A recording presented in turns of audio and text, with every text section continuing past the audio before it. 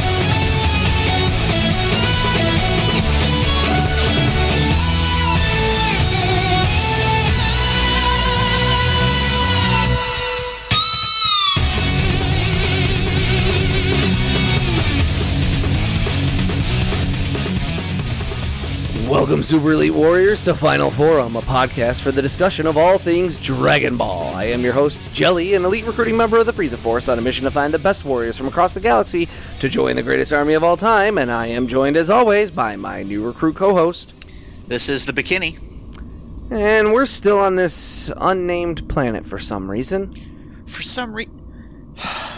You took hours to dig me up, and I only just within the last few seconds regained feeling in all my extremities. Yeah, so let's go already! Can I, take a minute to do some light stretching and maybe get some mobility back? Do you have to? I ask for so very little, and I did save your life back there when we fought all those other Miis. Are you ever gonna let that go? I saved your life, and in return I'm asking for a few minutes to stretch my muscles. I'd say that's pretty much not close to a fair trade. You're right. After this, you owe me one. What? Fine. I owe you one, I guess. I know I'm going to regret that eventually, but when have I not regretted pretty much everything since the minute we left? That's more like it. So, how long can I take? I mean, how long do you think you'll need? About long enough to do one of those podcast discussions we usually do. And you're stealing the transitions between show segments now? You don't just owe me. You owe me big. Well, while Bikini sets to work on touching his, Hey, do you have toes? We've been together for over 2 years, and you don't know if I have toes? What am I, your doctor? I'm pretty sure if you disappeared, I could give a sketch artist a complete enough description that you wouldn't even need an actual picture. And you don't know whether or not I have toes? Fine, don't tell me. Let's get into this week's topic. And this week, we are going to be talking about Yajirobe, and we're going to be doing so with episodes, I believe, 105 through 107. That is correct. Of the Dragon Ball anime. Yes, so we're going to start off this week with episode 105, titled Here Comes Yajirobe. So, quick recap. Goku's trying to catch up to Tambourine, who's murking the world's top fighters. Meanwhile, Simba's collecting the Dragon Balls, and the Kame crew are trying to mount a resistance. At the end of last episode, Goku ate someone else's lunch to help him recoup some of his energy. However, the original owner of said lunch is none too happy about this turn of events. So who's the new kid? Why, it's Yajirobe, of course. Goku has a loose understanding of the concept of ownership, maybe it's from hanging out with a communist pig, and doesn't seem to think he's done anything wrong here. His incorrect assessment is reinforced when he sees Yajirobe has a Dragon Ball as well. Clearly, he must work for Piccolo. Yajirobe is, justifiably, confused at what his day has devolved into. There's some more name-calling, and it turns into an actual exchange of blows between these two. Yajirobe has a serious weight advantage, but we soon learn that he can go toe-to-toe with Goku, which is no small feat. As the two boys start to square off a bit more seriously, we cut to Tambourine reviewing his roster of victims in search of a new target and gloating about how weak they all are. The Kame crew touch down on a remote island where they part ways. Roshi, Tien, and Chaozu will search for the Dragon Balls, while the others will stay on this new remote island location in hopes of evading Piccolo's henchmen. In his airship, Piccolo broods while Pilaf tries to bond with him over furry porn, I guess? I'm not really sure. We also learn Piccolo sleeps with his eyes open. That's weird. Back at the new Kame House location, Krillin's Snow White coffin is ready. I guess the coffin can be shrunk into a capsule with the body inside of it. This raises a lot of questions. But at the top of that list is why put the capsule in your underwear drawer, Bulma? Back at the fight, conversation isn't making any headway, but Goku manages to notice that Yajirobe's Dragon Ball isn't the one that he's looking for. While Goku tries to explain, Symbol shows up, and I think we all know what he thinks about the Dragon Ball. Demands and threats are made, identities are confirmed, and Jonkin is played for the honor of kicking Symbol's ass. Yajirobe wins Jonkin and then the fight with Symbol with a single slash of his katana. This upsets Piccolo, who, it seems, can feel his henchman die. And that brings us to episode 106, titled Terrible Tambourine. Now that Symbol's been properly butchered and barbecued, it's time for second lunch. We get some reactions on the outcome of the fight from Piccolo and his flunkies, and we get whisked away to this new town full of animal people. We have a father and son out fishing. It's a very lovely little scene. And they're about to land a lunker when Girin shows up and steals lunch. There seems to be a lot of that going around. Girin's about to throw more of his weight around when Tambourine steps in to continue his martial arts massacre. The fight is kind of fun, but ultimately Tambourine makes sport of Girin just like any of the other fighters. When he's approached by the villagers, he leaves them with no misunderstanding about what his motives truly are. He actually doesn't care about them. He just wanted to kill Girin. Meanwhile, Team Turtle Crane, that's what I'm calling Roshi, Tien, and Chaozu now, locates a Dragon Ball in the South Pole. Tambourine plots a course for Yamcha, and Goku and Yajirobe discuss the legend of the Dragon Balls.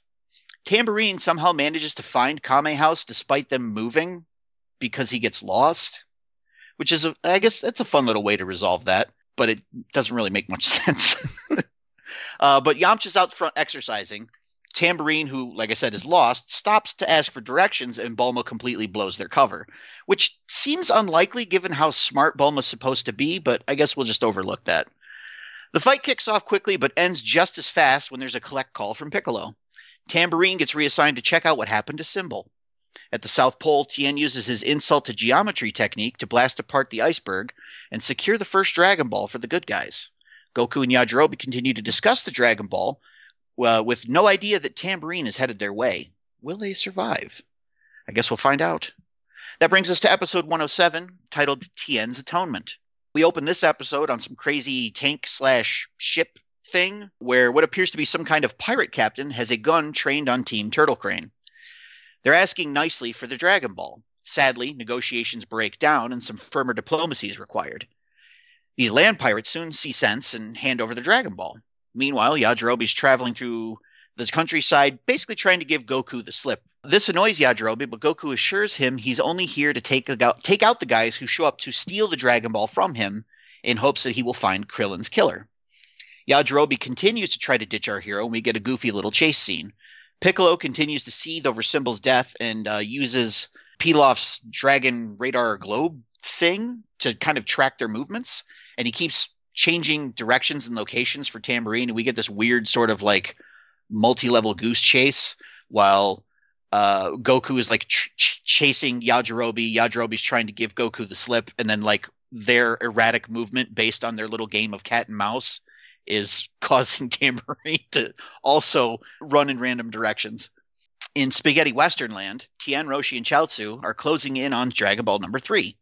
Their hunt brings them to the house of a couple. I don't know if they're married. I think that's implied, but they definitely have a kid. And it would seem that Tien knows the man who lives there. Back in the goose chase, Goku's trying frantically to catch up with Yajirobe, who manages to lose Goku down a waterfall. Yajirobe decides to reward himself with a leisurely ride on a hay cart and, taking a nap. Tien, meanwhile, is having a flashback about his dishonorable history with this mystery man. Turns out they've met in like a tournament of some sort, and he purposely injured this man in order to get him to drop out. Tien tries to apologize and ask the man for his Dragon Ball, but he doesn't seem to get very far. While he's distracted, this gentleman's wife is calling the local authorities. Said authorities roll up on Master Roshi and Chaozu, who are waiting outside. They all seem to think that Tien is the martial arts murderer. Roshi intervenes, and the chief recognizes him, which is one of the rare moments where we realize that Roshi is actually a respected person in this world and not just the butt of jokes. He vouches for Tien, who begs for the Dragon Ball on his hands and knees. Such extreme behavior changes the man's mind, and he submits the request, giving our boys the Dragon Ball. Elsewhere, Yajirobe is napping when the hay cart explodes. It looks like Tambourine has arrived. Fortunately, so has Goku. Will he be able to take down Tambourine this time? I guess we'll find out next episode. Yeah. Like you mentioned, some things in these episodes that bring up questions that we haven't had before, or that we've glossed over, or come up with different answers to, like the capsule question, right? Yeah. What happens when a human is inside one of these capsules? And we were like, oh, it probably like would crush you into oblivion. Apparently not. Also, I think it's funny that she builds this coffin, this like cryogenic coffin for Krillin, and it's got like this really nice like glass front on it where you can see Krillin, and then they just immediately turn it into a capsule so that you can't see him anymore. Just a nice design there, Bulma. I appreciate it. Yeah, you know. She had a lot of great ideas these episodes.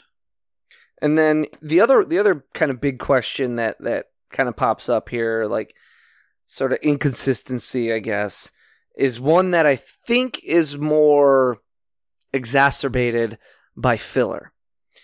The last time we saw Giran was in a filler episode.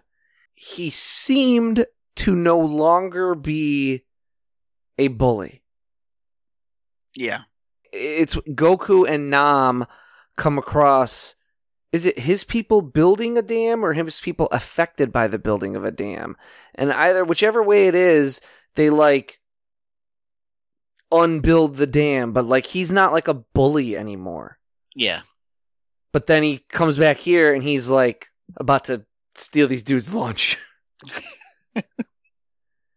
Which I guess on the scale of evil is really not that evil, but I mean, it's just so personal. Yeah. Again, it's just that's more of a filler. You know, the last time we saw Giran was a filler. Inconsistencies do happen. Yeah, because the last time Toriyama has used Giran, he was the jerk. I think that was the tournament, right? Yeah, we haven't seen Giran since the first tournament. Right, yes. We didn't even see him in the second one. He did not show up, or he did not make it through the preliminaries. We don't know. And we never will. Decent episodes. I like the Tien's Atonement one. I like the idea of kind of Tien having to deal with what his past was. Yeah, as opposed to just not acknowledging it at all. Yeah.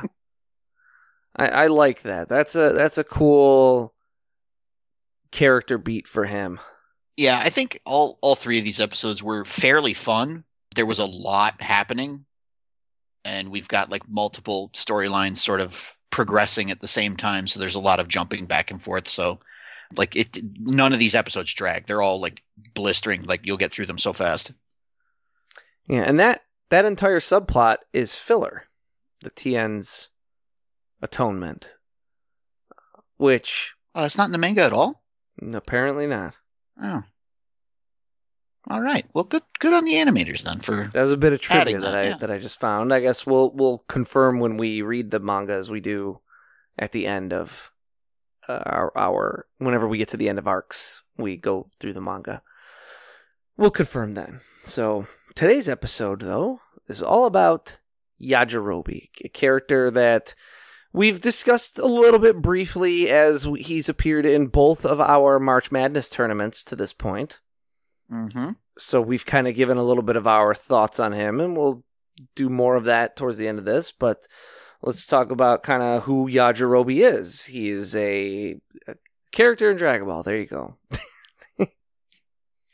End of episode. Yajirobe is modeled after Inokichi from Kurosawa's Yojimbo, as played by Daisuke Kato. Kato was a prolific actor who often played samurai in other Kurosawa films, such as Rashomon and Seven Samurai, and in those roles often played more dim-witted characters. I've actually never seen Yojimbo, but Rashomon and Seven Samurai are awesome. I've seen Seven Samurai. I will concur that it is, in fact, awesome. Kurosawa has a knack for telling stories that more or less get riffed on, such that even if you haven't seen them, you have. Yes, exactly. Seven Samurai, we talked about in the past, is one of those. Rashomon, similar in that even though I would bet a lot of people haven't seen Rashomon, I would bet a lot of people have seen either an episode of a TV show or a movie that is about a single event that gets told from multiple different points of view that has wildly different takes on the goings on of that single event. It's one of my favorite formats. You know, one that I could think of, that a movie that came out like that was fairly recent, was The Last Duel. Okay. That was about Jodie Comer. I don't know. She's married to Matt Damon, and Adam Driver rapes her. And you get Adam Driver's version of the events, you get Matt Damon's version of the events, and you get her version of the events. And how everything plays out is really good. Really, really good. Okay. Came out in 2021 and kind of, I think, flopped, which is unfortunate because it is very good. I liked it a lot. Yeah, it had a budget of $100 million and made $30 million. So, personally, I think it has to do with the setting. I think the setting was off-putting for people. Maybe gave them the wrong impression of the movie. Are people over that now? Are people over medieval stuff unless it's Game of Thrones? I don't know about overness, but I'm wondering if it gave people like the wrong impression of the movie. That's possible. Back to Yajirobe. We love our tangents. Yajirobe only wears a kimono. Now, traditionally, a samurai, which you would think Yajirobe is because he carries a samurai sword and he's proficient at it. He kills Symbol with but a single slash. Samurai would wear their kimono and several layers of clothing underneath, which would signify their status and wealth. Apparently, in feudal Japan, if you had money and could afford clothes, you wore all of them at once to show off, like that episode of Friends where Joey puts on all of his clothes. You gotta get your money's worth out of him. But Yajirobe just has this one single layer of clothing. So we're being told, or at least like a Japanese audience member is being told at a glance, that Yajirobe is poor. Like Goku, he's raised in the country. He has a hickish countryside accent in the native Japanese, and his speech is unrefined. So if you see like better subtitled versions of these, or at least I'll say maybe more accurate subtitled versions of like Yajirobe and Goku, there'll be a lot of like contracted statements in there and a lot of, you know, like unrefined kind of words and things like that, because that's the dialect that they're speaking in Japanese. He even uses words in a dialect that Goku can't even understand, which is where that joke about him saying breakfast comes from. He says, like, you stole my breakfast, and Goku's like, what the heck is breakfast? It's supposed to be breakfast. It's because he has such a differing. It'd be like having an Appalachian with a really thick Appalachian accent and drawl meet up with like a Cajun. See, now I'm just picturing these characters as rednecks. Or even let's call one of them a Bostonian, you know, because they have a Oh, that's even worse. Awesome. But you know what I mean. I mean, yeah, I get you. Am I wrong in thinking those are probably three of the more difficult accents for the average? Oh, yeah. How about it'd be like, you know what it might be even a better example is it might be like having like a Cajun who's got that like kind of faster pace, but like slurred and sort of French and Cajun, you know, speech to him, and a Cockney accent. Oh, okay. Right. So for an English speaker, immediately obvious where they're from. For anybody listening to English, might be a little bit harder. Yeah. Yeah. Okay. Okay, that makes sense. It might be hard for those two to have a conversation with each other, even though you're technically speaking the same language. There's a ton of Cockney and vice versa Cajun slang that each other don't understand at all. Sure. Yeah, that makes sense. I'll be honest with you, though, that whole breakfast joke kind of went over my head because I thought it was just a spelling mistake.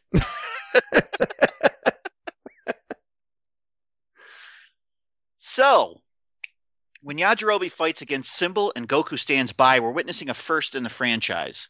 It's the first time that a character stands idly by while another character is fighting, despite there being no current tournament with rules that would prevent him from doing so.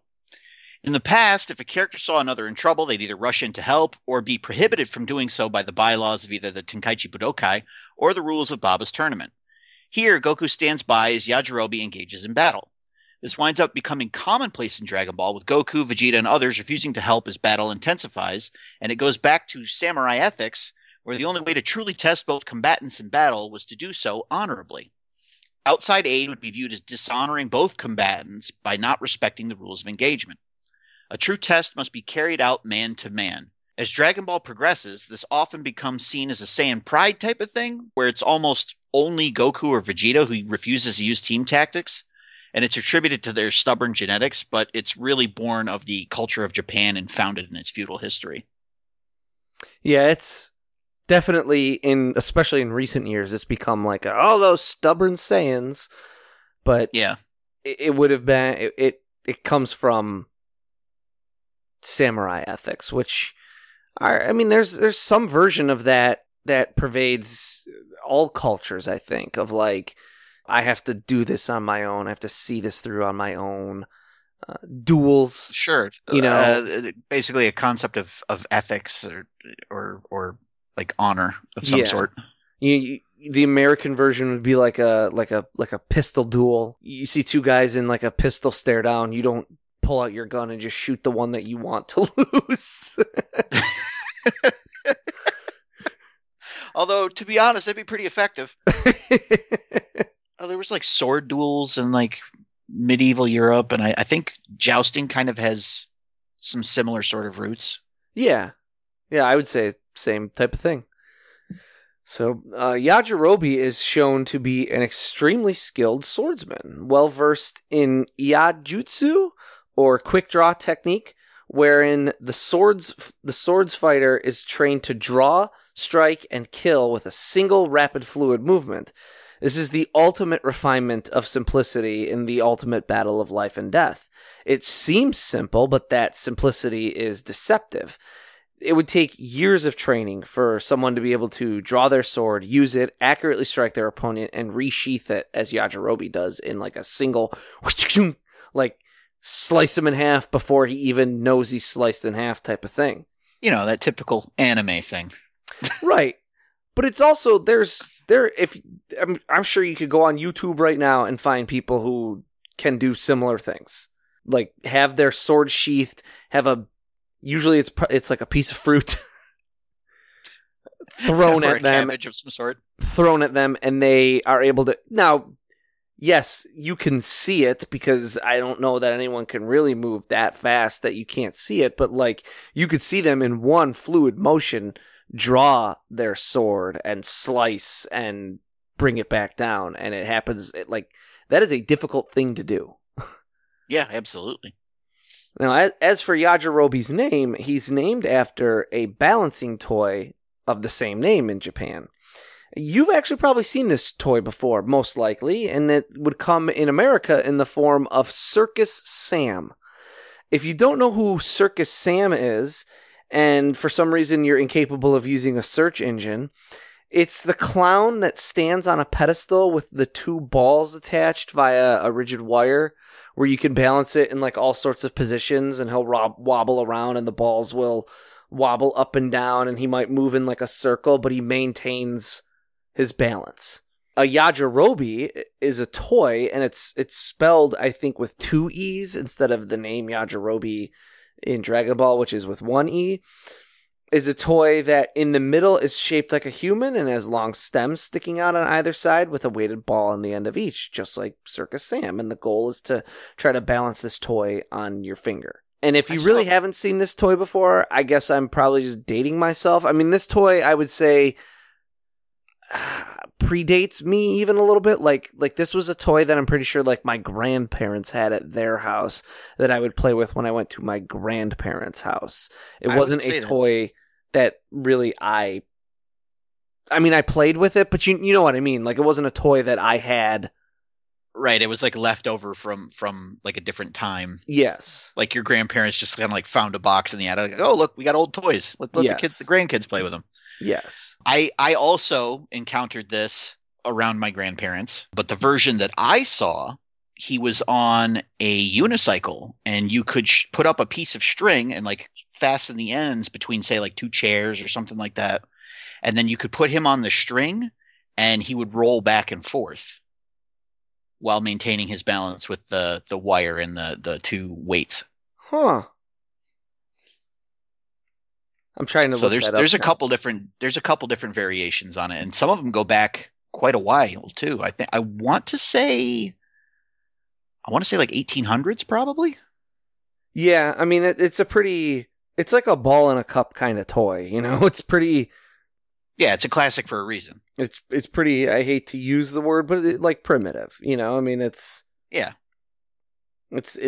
like corncob dolls or balls in a cup. It's a fairly easy. I don't want to say easy. This is probably not the easiest toy to make it actually be balanceable, right? Because at the end of the day, you actually, you know, if you're really trying to make this and make it well, the two poles kind of coming out from the arms have to be the same length, and the counterbalance on the end of them has to be the same weight, and all that. But aside from the precision required in that, it's there's no like crazy moving parts or mechanisms behind it. And in their defense, when we say simple, that's not necessarily an insult, because most kids, you give them a cardboard box and they'll find some way to entertain themselves with it. So yes, sometimes simpler is not a bad thing. Exactly. Back to Yajirobe. Given samurai naming conventions and the practice of zokumyo, where a samurai in training who comes of age must take on a new name, it is unlikely that Yajirobe is his given name, and because of that, we can break his name down. It's something he adopted or was given, therefore it probably has some kind of meaning to him. Ya is normally a male given name, but samurai convention dictates that this is his family's surname, as the beginning of the samurai name would be their original family surname. Ji means next generation, Ro means son, and Bi or Bei means soldier or samurai. This is a very common ending for a samurai name, and it's likely something Toriyama picked up from all the movies that he's seen, and basically started off with the idea of working on a pun that could use the Bei sound and working backwards from there. Landed on the toy that he either remembered playing with or had lying around, as at this point in his life he had a young son, so could have just been lying around the house. So he's Ya, the next generation, son or samurai, or a little less awkwardly, the second son of the Ya family to be called samurai. This is an old-fashioned naming convention, and Toriyama employs it because he loves his contrasts. A Yajirobe toy is a contemporary children's toy, but he has an old-fashioned warrior's name. Though he's traditionally named samurai, we know nothing of Yajirobe's past, his family, his training, or his master.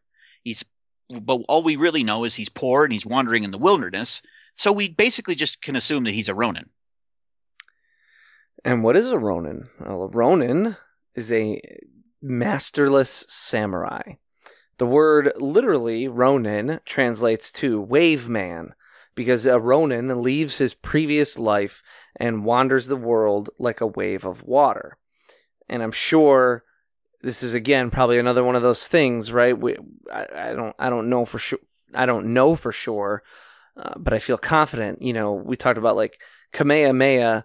The ha means wave, and Dodanpa, the pa means wave, and Ronin. I'm sure there's some sort of linguistics rule that says when the wave comes first, because nin is man. When the when the wave comes first, it's a ro instead of a ha or a pa or a da, or like, I mean, That's possible. I don't know Japanese linguistics rules. I'm just guessing, but since Ronin translates to wave man, that's my guess. That's probably a pretty good guess. Samurai become Ronin when their masters die. If said master died in battle, it's customary for the Ronin to commit seppuku, but some men forego this tradition and become vagabonds.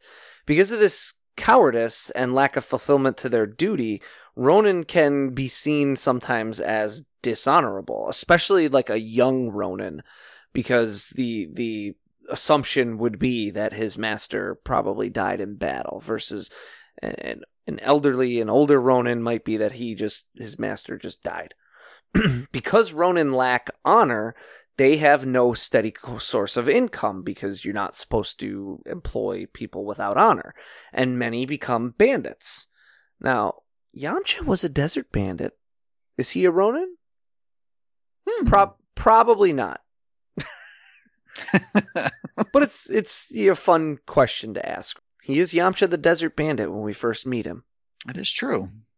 Maybe he's secretly a samurai. Maybe. Somehow I doubt it, though. Now, Japan has no shortage of tales of Ronin, in no small part because as the emperor consolidated power during the Edo period, he would conquer and eliminate various daimyo or lords, and a great many samurai found themselves facing the decision of death or life as a Ronin. Kurosawa's Seven Samurai is actually about 7 Ronin, because they're all masterless samurai. Mm-hmm. So there's no shortage in modern Japan of actually having some prestige surrounding these vagabonds and sort of reframing their lack of honor. At some point in much more contemporary Japanese society, popularized probably in no small part by Kurosawa, it's now seen that, hey, just because you won't kill yourself because your master died doesn't make you a bad person. That's reasonable of them. Yajirobe even, well, you might say it's reasonable of them, but this is a society that glorifies kamikaze pilots, so. Yeah, so they got some more work to do. It's Yajirobe even acts similar to a Ronin that's seen in the Kurosawa film Sanjuro, which I've never seen, actually. I just that's a note that I have.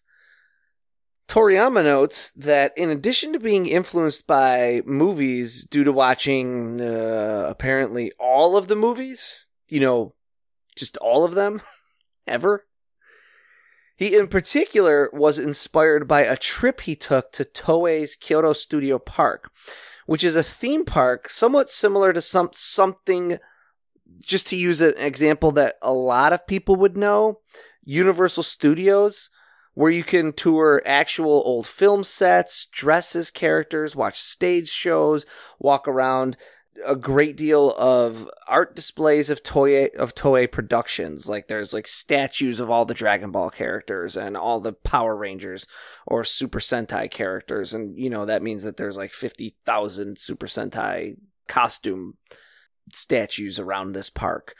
We've mentioned this park before during our Sleeping Princess and Devil's Castle commentary when we talked about Chiaki Imada, who was that film's producer. I think it was like I can't remember the exact context. Go listen to that episode. That was our Sleeping Princess and Devil's Castle commentary. To use an example that Bikini you might know, mm-hmm. if we're peeling out of shtick here a little bit, did you ever go to Fantasy Island in Grand Island, New York? I did not. Okay. That is what I think Toei's Kyoto Studio Park is more like. This was a small theme park in Grand Island, New York that had like 2 roller coasters, one of which was called like the Speedy Mouse or something, and had probably a 32-foot drop. had a bunch of like the spinning rides, you know. I think the one was called like the Toboggans or the Blizzard or something like that. They had the upside down Ferris wheel, and then it had like a Wild West portion of the park where there were like saloons and you could dress up and take those old timey photos, and every, I don't know, hour and a half or maybe 2 hours, they would have like a Wild West show where, you know, the dudes were shooting at each other and falling out of the wind. It was like a stunt show. Sure. Like one of those stunt spectaculars. So not as big as Universal Studios. I just think that's kind of an example. Like, it's more in that vein and less in the vein of a Six Flags or a Disney. Right. So it's like the stage shows and stuff that they have at Universal. Right. So that's what Toei's Kyoto Studio Park. I recently found out that Fantasy Island has actually been renamed. I forget what it was renamed to. It like went out of business. It is now called Niagara Amusement Park and Splash World. Oh, okay. It was like this small place that a single parent could take you, and I don't even know if it was like $20 to get in. Cheap entertainment in the summer. Yep. It's a godsend. So, now Yajirobe's very unkempt appearance may be inspired as well by some of the myths and legends surrounding one of Japan's most famous real-life ronin, Musashi Miyamoto, who it was said would not bathe for weeks in order to distract his opponents. So, Bacterian? That you? Hey. These myths seem pretty heavily falsified, though, as Miyamoto had a lot of renown and was known to visit with dignitaries and noblemen.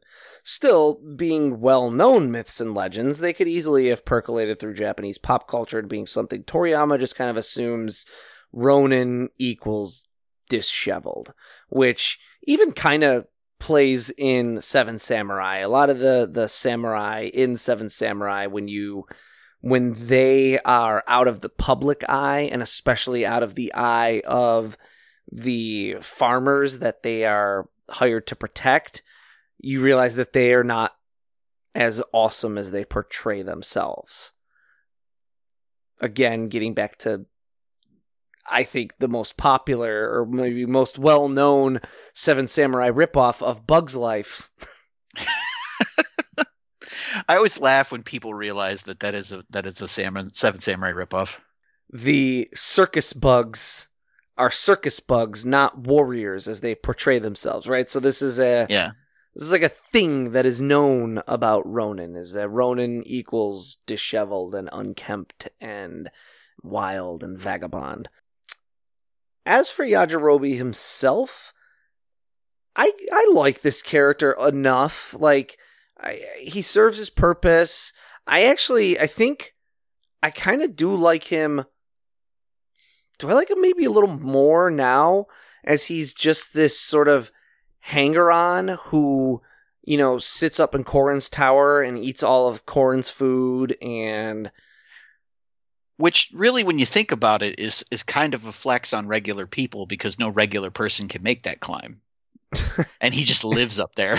And he's like, Yajirobe is kind of like a cockroach. Like, he's it's really hard to kill. Like, because he comes back in Dragon Ball Super, and you find out that in the far-flung future of Future Trunks' world, which has been ravaged by, at this point, the androids, as well as Cell, as well as now Goku Black, or Zamasu, he's still around.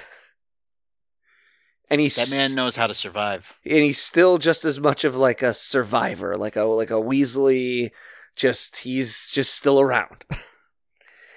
And I kind of like that just survivor aspect to him.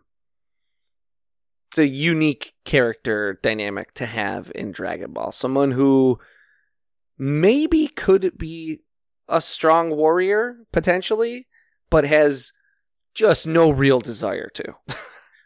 Well, I mean, like, even when we're talking about Dragon Ball power scales, like he's fighting on decent footing with Goku, who's at this point one of the strongest people on the entire planet. So I mean that's impressive in itself. Like he ends up living on Corn's Tower, like I said, like that's just kind of a flex on every regular person on the planet. Plus, when you think about it, like the way that man eats, like he's got to be making grocery runs, which means like he's got to have some method for getting down and up relatively quickly. He's going up and down that tower often. Yeah, like so he's either got like a capsule plane or something that he's using to do it, or he's just climbing it or something. I don't know. Well, in these episodes, he does like run around pretty quickly. Yeah. I don't know about the world, but he runs like long distances very fast. Yeah, because like in my notes, I had to change it from like desert to countryside because like you see a bunch of different locations while they're running around trying to give while he's running around trying to give Goku the slip. Right. Yajirobe has, in his mind, hit his peak and has no interest in going any further. Yeah, I think his what is it? The Shogyu? Is that how we Shugyo? Pronounce it? Shugyo. Yeah, I think his Shugyo is just eating at this point. But yeah, he's content. He has reached what he thinks of as his apex, and that's good enough for him. He just wants to sit with the Hermit Meowster and do nothing. That was a decent pun. I'll give you that one. And as far as like other Yajirobe parallels in fiction, I don't know. I don't know that I could really think of too many. You know, he's not like the most major character with a complete arc or anything to kind of compare him to.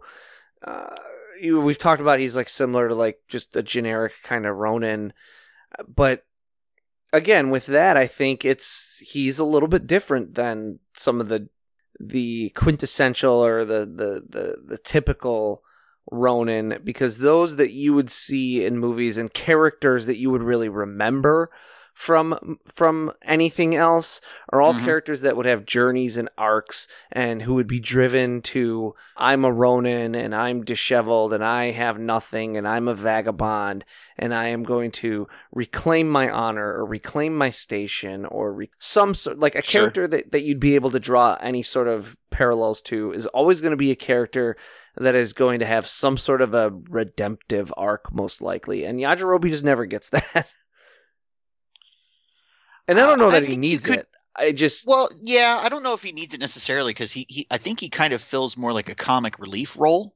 But I think you could kind of make an argument for a redemptive arc because he ends up being instrumental in the Z Warriors defeating Vegeta when he first comes to Earth by cutting off his tail in his transformed state. Which is, if he hadn't done that, he would have probably won. So I guess maybe there's a little bit there. Yeah. That's like one of my, whenever he shows up, it's always in that, like, he's just this, like I said, like, he's like a cockroach. Yeah. Like, he only sticks his neck out when he knows he absolutely has to. Yes. I can't really think of any, like, direct parallels. I mean, there's kind of, like, the trope of the cowardly character, I guess you could say. We don't really get that in these episodes. That comes in the next few episodes coming up, where he's like actively hiding from Piccolo, and like there's a point I think in the tambourine fight where he realizes that like, oh, these guys completely outclass me. I need to run for my own safety. Yeah, which is honestly probably the smartest conclusion any of the Z fighters ever make when it comes to a fight. Hey, there's something big and scary around the corner. Goku, you go beat him up and I'll eat him. But yeah, I guess like you could probably go all the way back to say like Wizard of Oz as the Cowardly Lion. There's some shades of the Cowardly Lion and Yajirobe definitely, between like how he looks and also like how he acts. Like he acts like a big macho tough guy until an actual tough guy shows up, and then it's, oop, I gotta go, bye. And, similarly, in a somewhat similar vein, when it is absolutely necessary to stick his neck out, he does. Yeah. I saw someone. Now, I've never played Dragon Quest. I've never played these games. I've played a couple. Someone says he is similar to the character Yangus in Dragon Quest 8. And it's actually, that makes it really interesting that you brought up the Cockney accent when talking about Goku and Yajirobe's accent, because the character of Yangus has that same sort of like affectation, and in the English version they give him a Cockney accent. So like he'll call the player character like governor and stuff like that. Okay, so there you go. He's just a survivalist. Definitely, I'll agree with that 100%. He's always eating. Well, and he's always got a little bit of extra body fat because he knows, like, hey, if I hit hard times and I got to run, I got to make sure I can survive for a while. So everything he does is about survival. You may not like it, but that's what peak performance looks like. So that's Yajirobe, and that's I think that's pretty much all I got. Yeah, that's all I got. Feeling limber? I mean, not really. Complain. Is that all you can do? Considering you left me for dead inside a footlocker for several hours after a massive battle to the death against evil versions of myself, then gave me like an hour to relax after you finally dug me out of the earth, I'd say my complaints have been pretty limited. Well, I wouldn't. And I don't think Lord Frieza would either. Well, Frieza's who knows how many billions of miles away, out of comms range, which frankly makes doing these podcasts seem kind of pointless if nobody can even hear them. Apparently you've never heard of recording things and not broadcasting them live? It's just the timeline here gets confusing. Sometimes episodes are an hour after each other, sometimes weeks, sometimes a day. It's all very confusing. Oh, it's best just to not think about stuff like that. According to you, when it comes to everything except for the stuff during our Dragon Ball discussions, it's best not to think about anything. It took you this long to figure this out? Well, listeners, we'll take our leave of you here. Will Bikini finally learn to keep his thoughts to himself? Will our timeline of episode chronology ever make any sense? Find out next time and help us achieve our final forum.